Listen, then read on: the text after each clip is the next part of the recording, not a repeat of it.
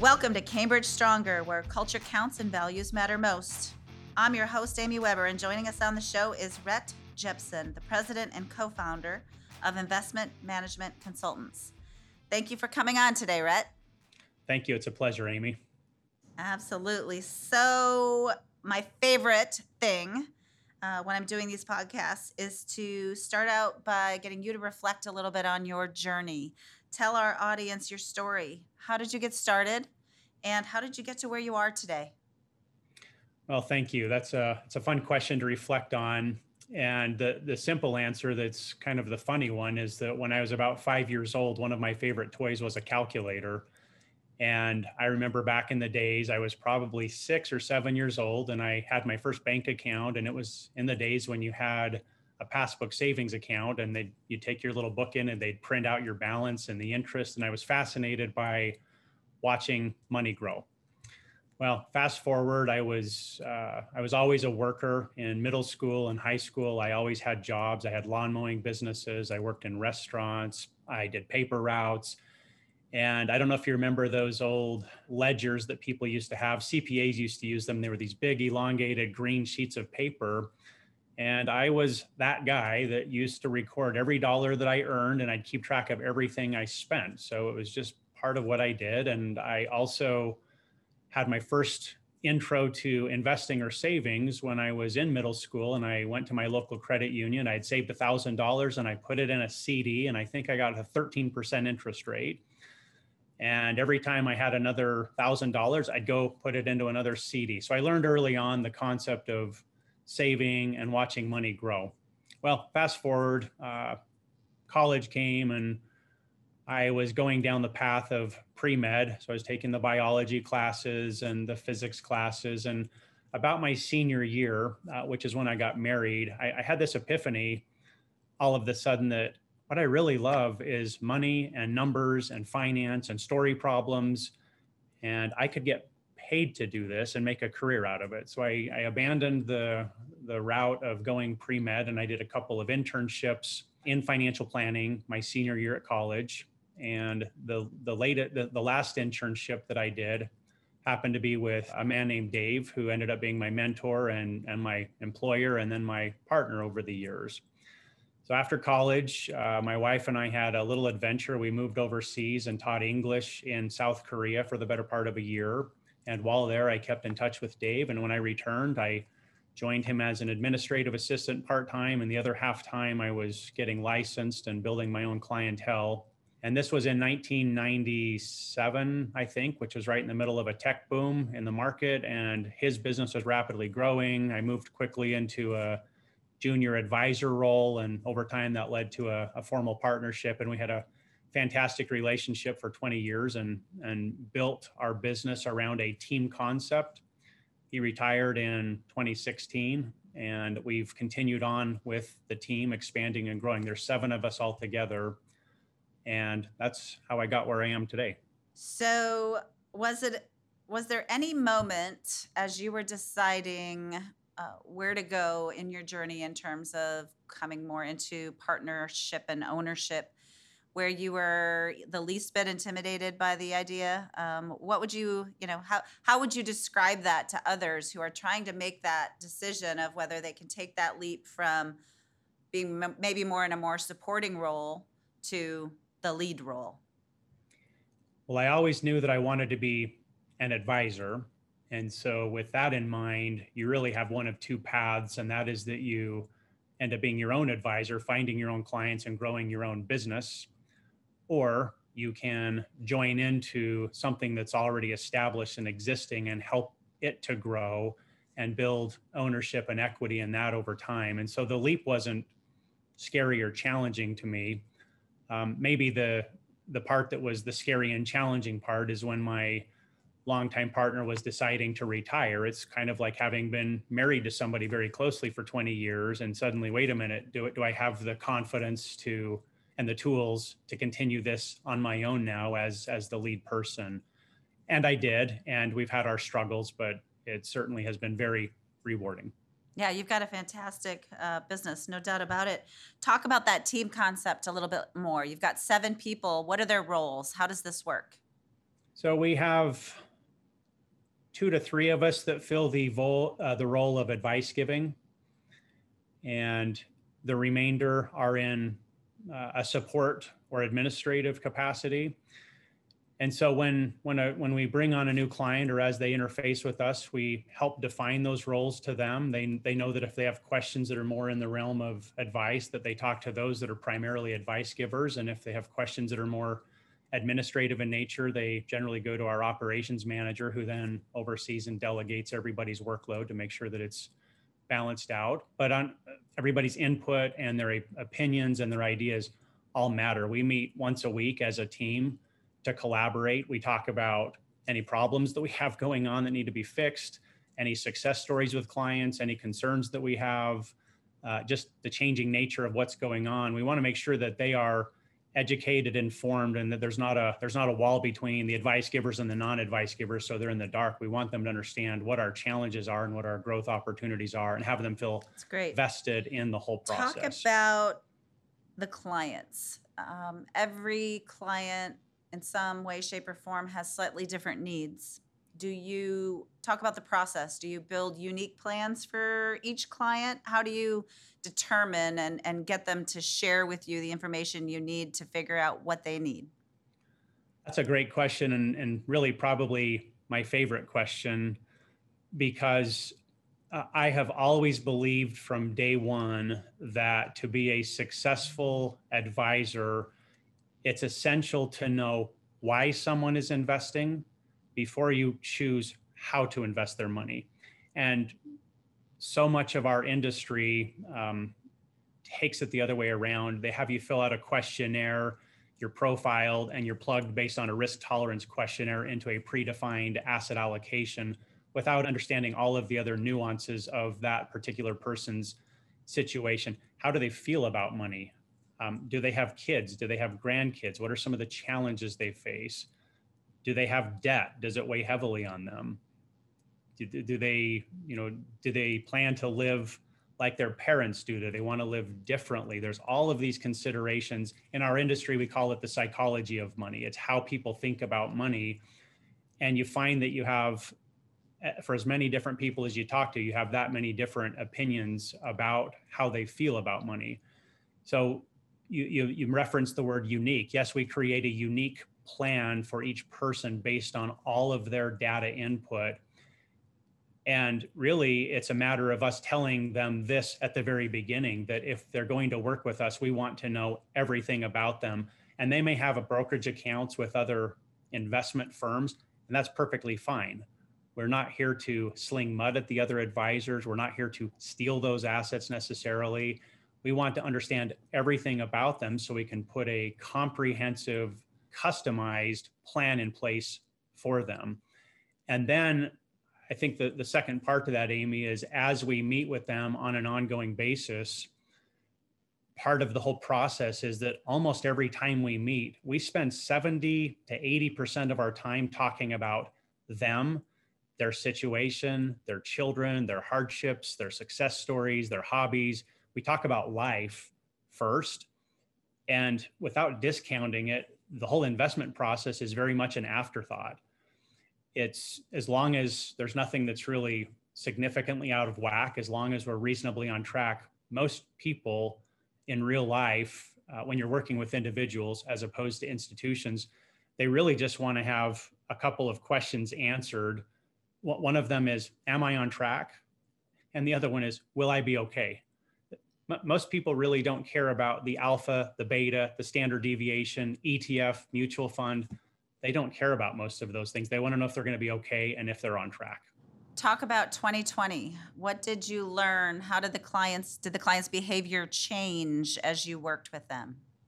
Certainly, 2020 brought a unique set of worries to clients that we hadn't dealt with before, with COVID being the unique event. But I would also point out that most of the clients we work with are seasoned investors who have lived through many other difficult periods of time. And part of it might just be our approach. Part of it might be that they've worked with us long enough that they simply trust us and have confidence in us.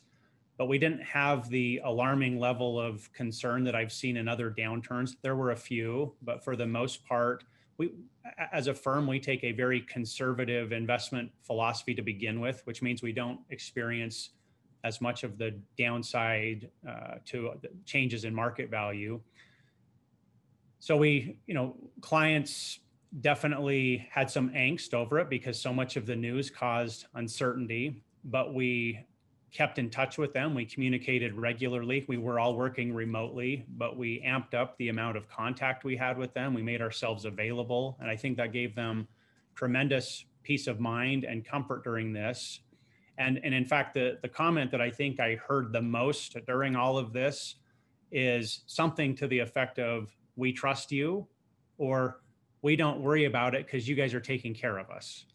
And this probably ties into another question somewhere down the road, but if I could tell you the most rewarding thing about my job, my career, is that if somebody says that, it's a success. I've had a successful career. If somebody doesn't worry about these things that are difficult and scary, I've done my job.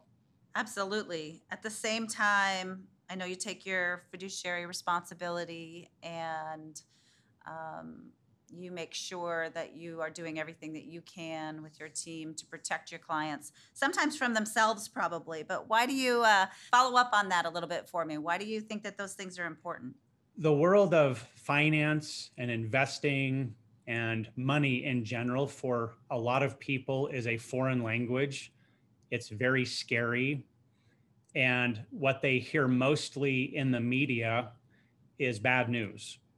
They hear about digital piracy, identity theft, Ponzi schemes, Bernie Madoff, affinity fraud, hacking.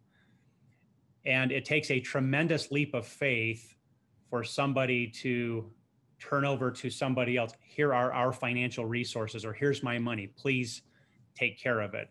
It takes a tremendous leap of faith. And I have 4 kids. I have 3 boys and a girl. My oldest 2 boys are 21 and almost 19 respectively. And when they got to the age where they were old enough to start really being curious about what dad does for a living and asking the questions, at the basic level, all of us are selling something to somebody. We're selling advice and a process and investments.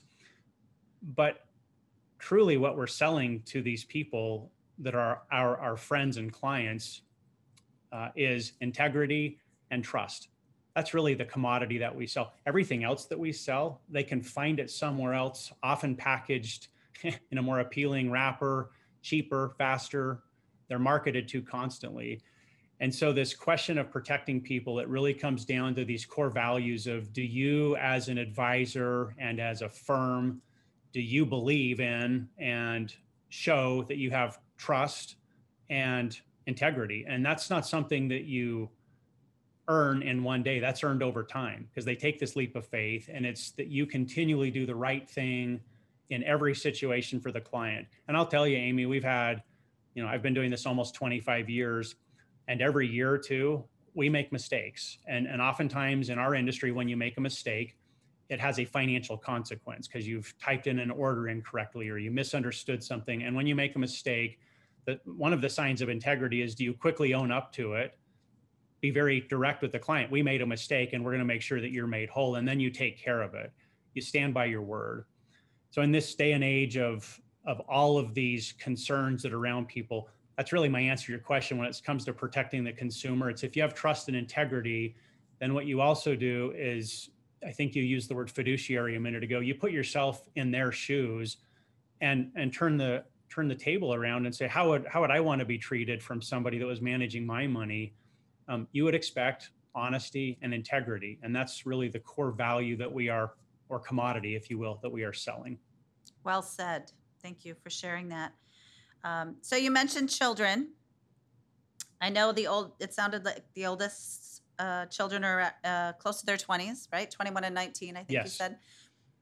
Did you teach them about money at a young age? Did they follow in your footsteps in terms of learning, okay, not on green ledger paper like you and I did because they're a different age, but is anybody showing an interest, and how did you handle that as a father in our industry? Yes, so they absolutely have asked the questions, and I've taught them, and they have shown interest. What's different is we have asked our children to make their primary job, if you will, education. So they've spent more of their time focusing on school during middle school and high school and college. We have still allowed them and helped them have part-time jobs, so they do have some income on their own, which is, I think, really important. It gives people a sense of worth and that I can do things. And really, my approach, I should say our approach, this has been my wife and my approach, is that about when they're 12 years old or so, I sit down with them and I have a very basic lesson that I give them that talks about the difference between saving and investing. And I often relate the investing side to a business. You've started a lemonade stand, and we talk about the cost of buying the ingredients and that you make a profit. And what if it starts getting really big and you wanted to have some other friends come and help you? You could hire them. And what if they opened another stand? So I help them understand what a company looks like. And we then talk about the concept of investing in businesses or companies to lead into a conversation about stocks.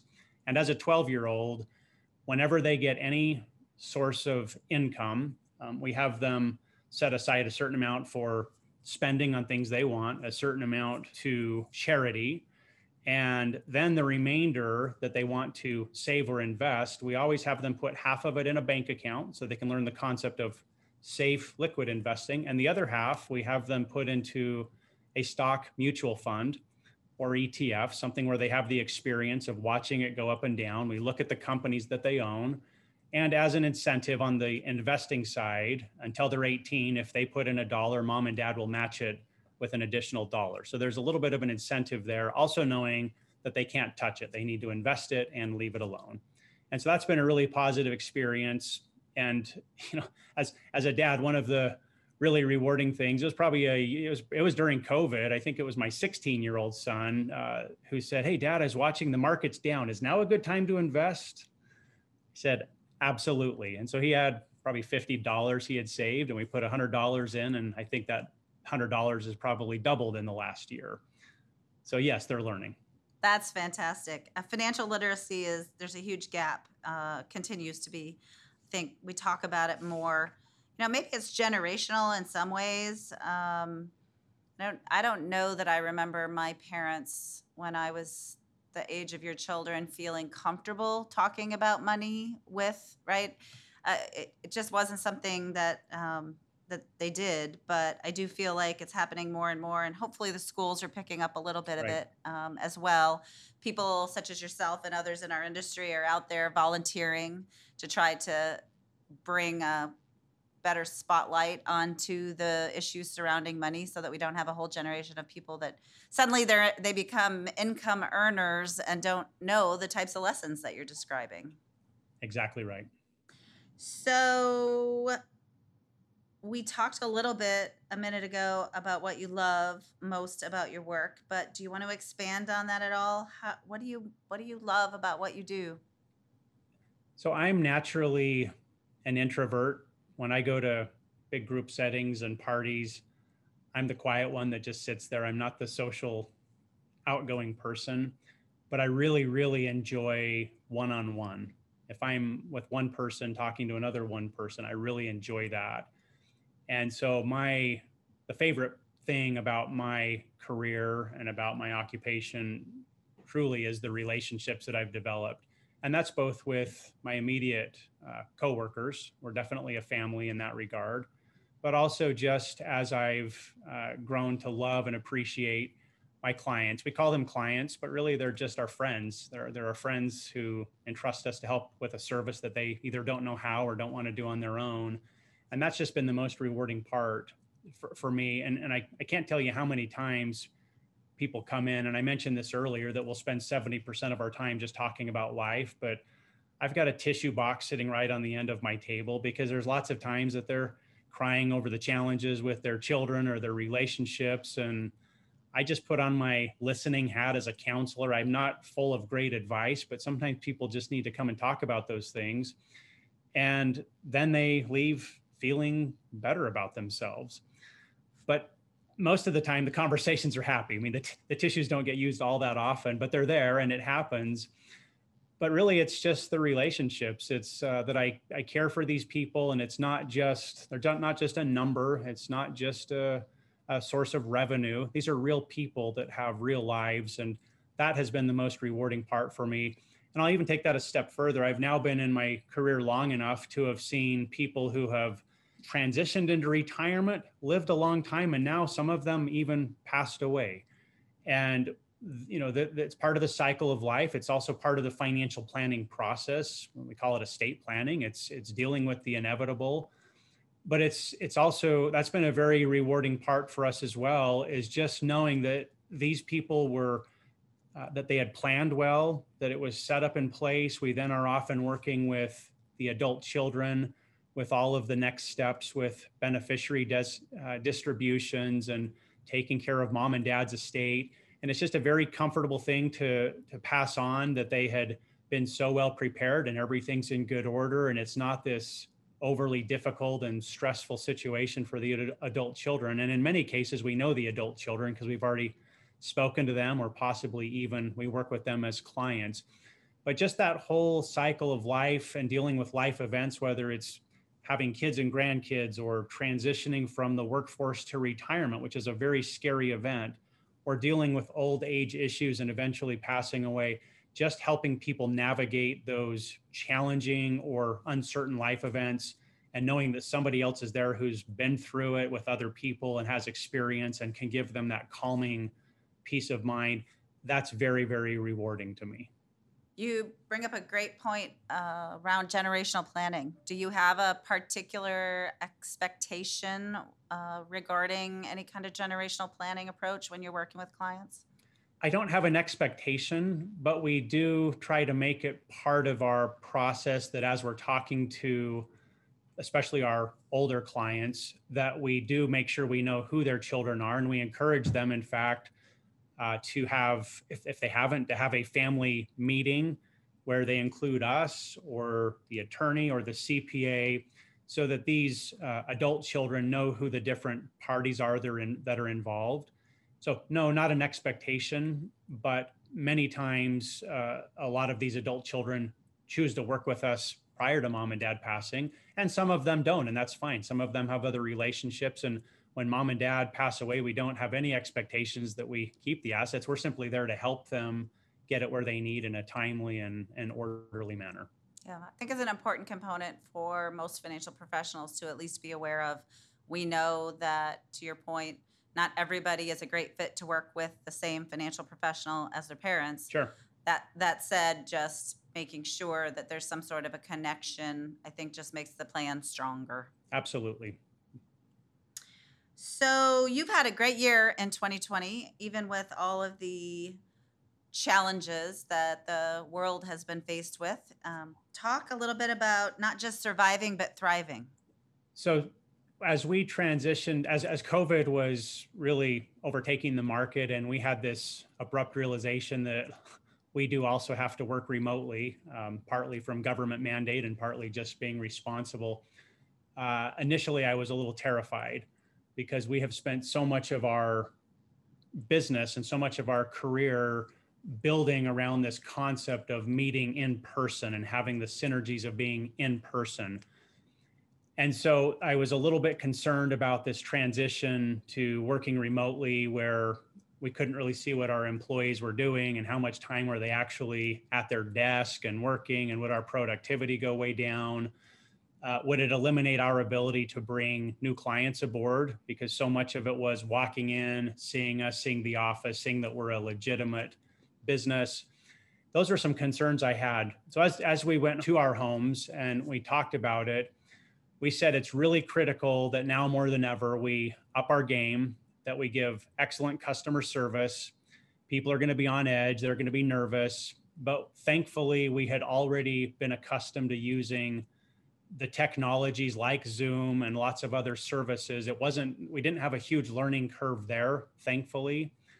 So as we went home, we continued to conduct our business normally. And I would say in almost every case, our clients were all very patient and understanding, because they were in the same boat, and they were just grateful and comfortable that we were still in business and that everything felt very normal to them. with the exception of being socially isolated. And the one surprise that came to me, Amy, in all of this is that our productivity increased. And I think a lot of that has to do with just the actual amount of time it takes to get to work, to get dressed, to drive in the car, to put on your clothes, to go to the dry clean, or all these different things that you do when you're going to work. We had that much more time that we didn't have to spend on that. It was more dedicated to work. But the other real surprise is that we continued to be very referable. As a business, we do zero marketing. We never have. We don't do seminars. You can't do cold calling anymore, but we don't call randomly. We don't do mailers. 100% of our business always has been and always will be word of mouth. And the quality and number of referrals that we received during the last 12 months in the COVID period far outweighed anything that we've ever seen in any other year in our operation. And I don't know exactly what to attribute that to, other than the fact that our client base obviously is talking about this to other people. It's a situational thing. They talk about it and it comes up and they refer to us. And it takes a leap of faith to refer one of your friends or family members to anybody else, whether it's who cleans your windows, who your mechanic is, who your financial advisor is, because you've now put your name out there and your credibility is on the line. But we had more referrals than we've ever seen. And in our industry, we often measure success on the volume of assets that we bring in dollars and cents. I know it's arbitrary, but that's just the fact of how it is. And we also brought in more assets this last year than we ever have. So it was a combination of more high quality referrals and more assets coming in. And we were also, as they came in, the same process as before. We have no expectations when somebody contacts us. It's we're interviewing you and you're interviewing us to see if we're a good fit, because we're not a good fit for everybody, and vice versa. But we did go through that process and we learned tremendously. And now as we're back to the office, we're about 90% returned to the office now. We're trying to take some of those things that we learned, some of those best practices, and apply them to being in the office so that we don't revert. But there are some things we're going to revert to, which is that there is tremendous value in having people be in the office, whether that's employees or clients coming in. And we're maybe not as productive anymore, but I'm perfectly content with that. I'd rather have the social aspect of people getting together and having better mental health than necessarily just saying our productivity increased exponentially. This is a relationship business, and we need to figure out a way to merge the lessons we've learned and continue to foster in-person, face-to-face as well, I think, at least in my opinion. Absolutely. Yes. Great. Thanks for sharing that with us. So we talked a little bit about your family. Our listeners find a lot of joy in realizing that these highly successful people I interview also have a personal life, and they do have hobbies and they do have balance and all of those things. So tell us what you do outside of work. I think traveling and backpacking perhaps is a part of your life, but just share with us some of the favorite places you visited and what you like to do on your free time. Yeah, so I have a few hobbies. I'll just give you the brief version of them. I play basketball. I have almost my whole life. I'm 50 years old and I still play 3 mornings a week. I'm lucky that my knees and ankles are all still in good shape, but I've enjoyed that a lot. When I was a younger man, I used to ride off-road motorcycles. This was in my high school and college age years. I kind of put that on hold during all the child raising years. And about 3 or 4 years ago, all of my buddies, we got motorcycles again. So I go out and ride off-road motorcycles pretty regularly, which is probably the most thrill-seeking thing that I do. And quite frankly, my favorite thing to do is just to be outside. I live in Utah, and for those people who haven't been to Utah, it's like living in a postcard. There is just so much beauty everywhere. And I do lots of hiking and camping and backpacking. And I really try to pair that up with my family as much as possible so that that are hobbies done with my family together. This summer, I'm going on a backpacking trip. It's 104 miles long. It's done over 7 or 8 days. And I get to take my 16-year-old son with me, and I'm going with 5 other guys. So I'm really looking forward to that. And then just My wife and I, when we were very first dating, we just made a commitment that travel was going to be a big part of our life. And so we have seen the world and will continue to see the world. And to the extent possible, we've taken our children with us. There's two things I think it's okay to spoil your kids with. One is the gift of education, and the other one is the gift of travel. I think those are the two best ways that people learn about life. So we spend basically our discretionary money on travel. I agree with that. I've actually had to have conversations as my kids were growing up with school administrators about the fact that as long as their grades were up, I was polling them to take them with me on trips.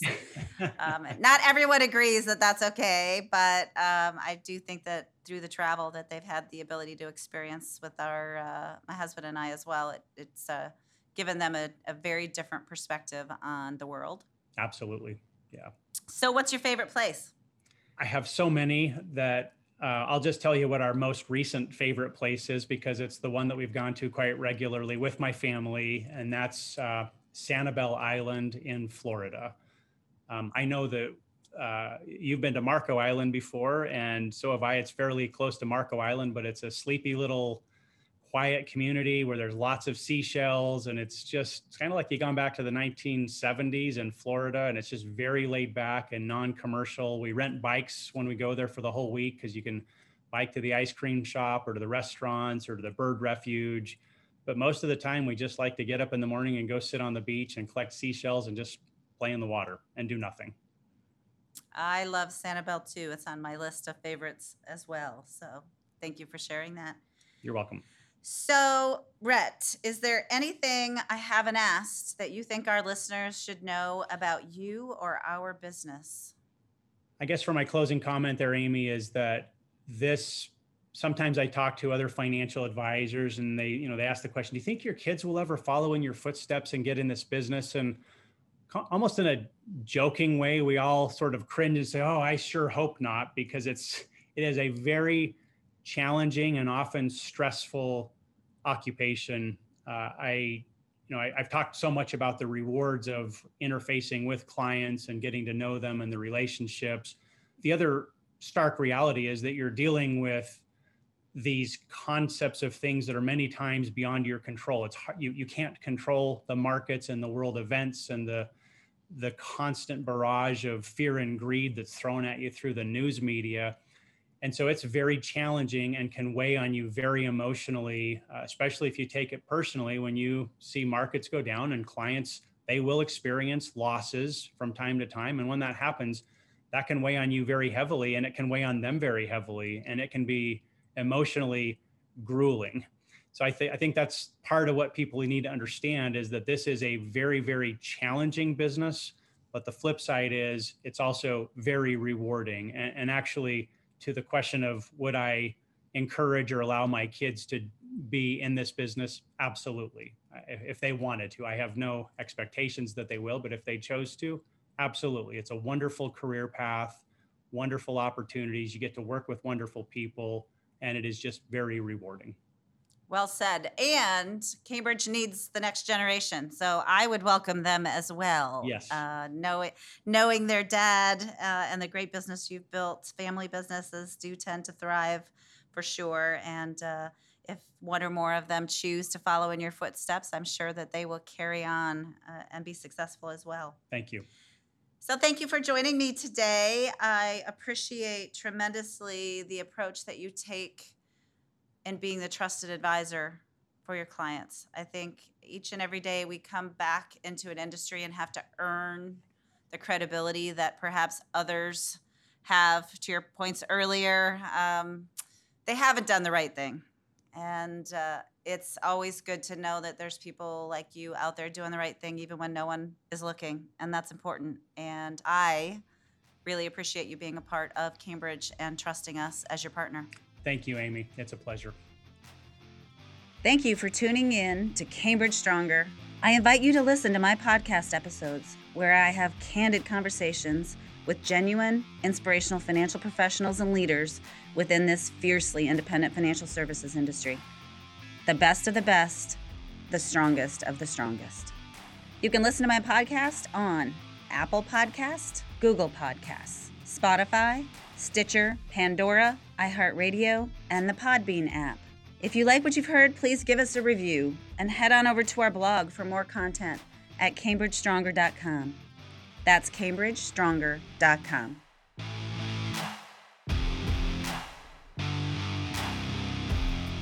We are Cambridge Stronger.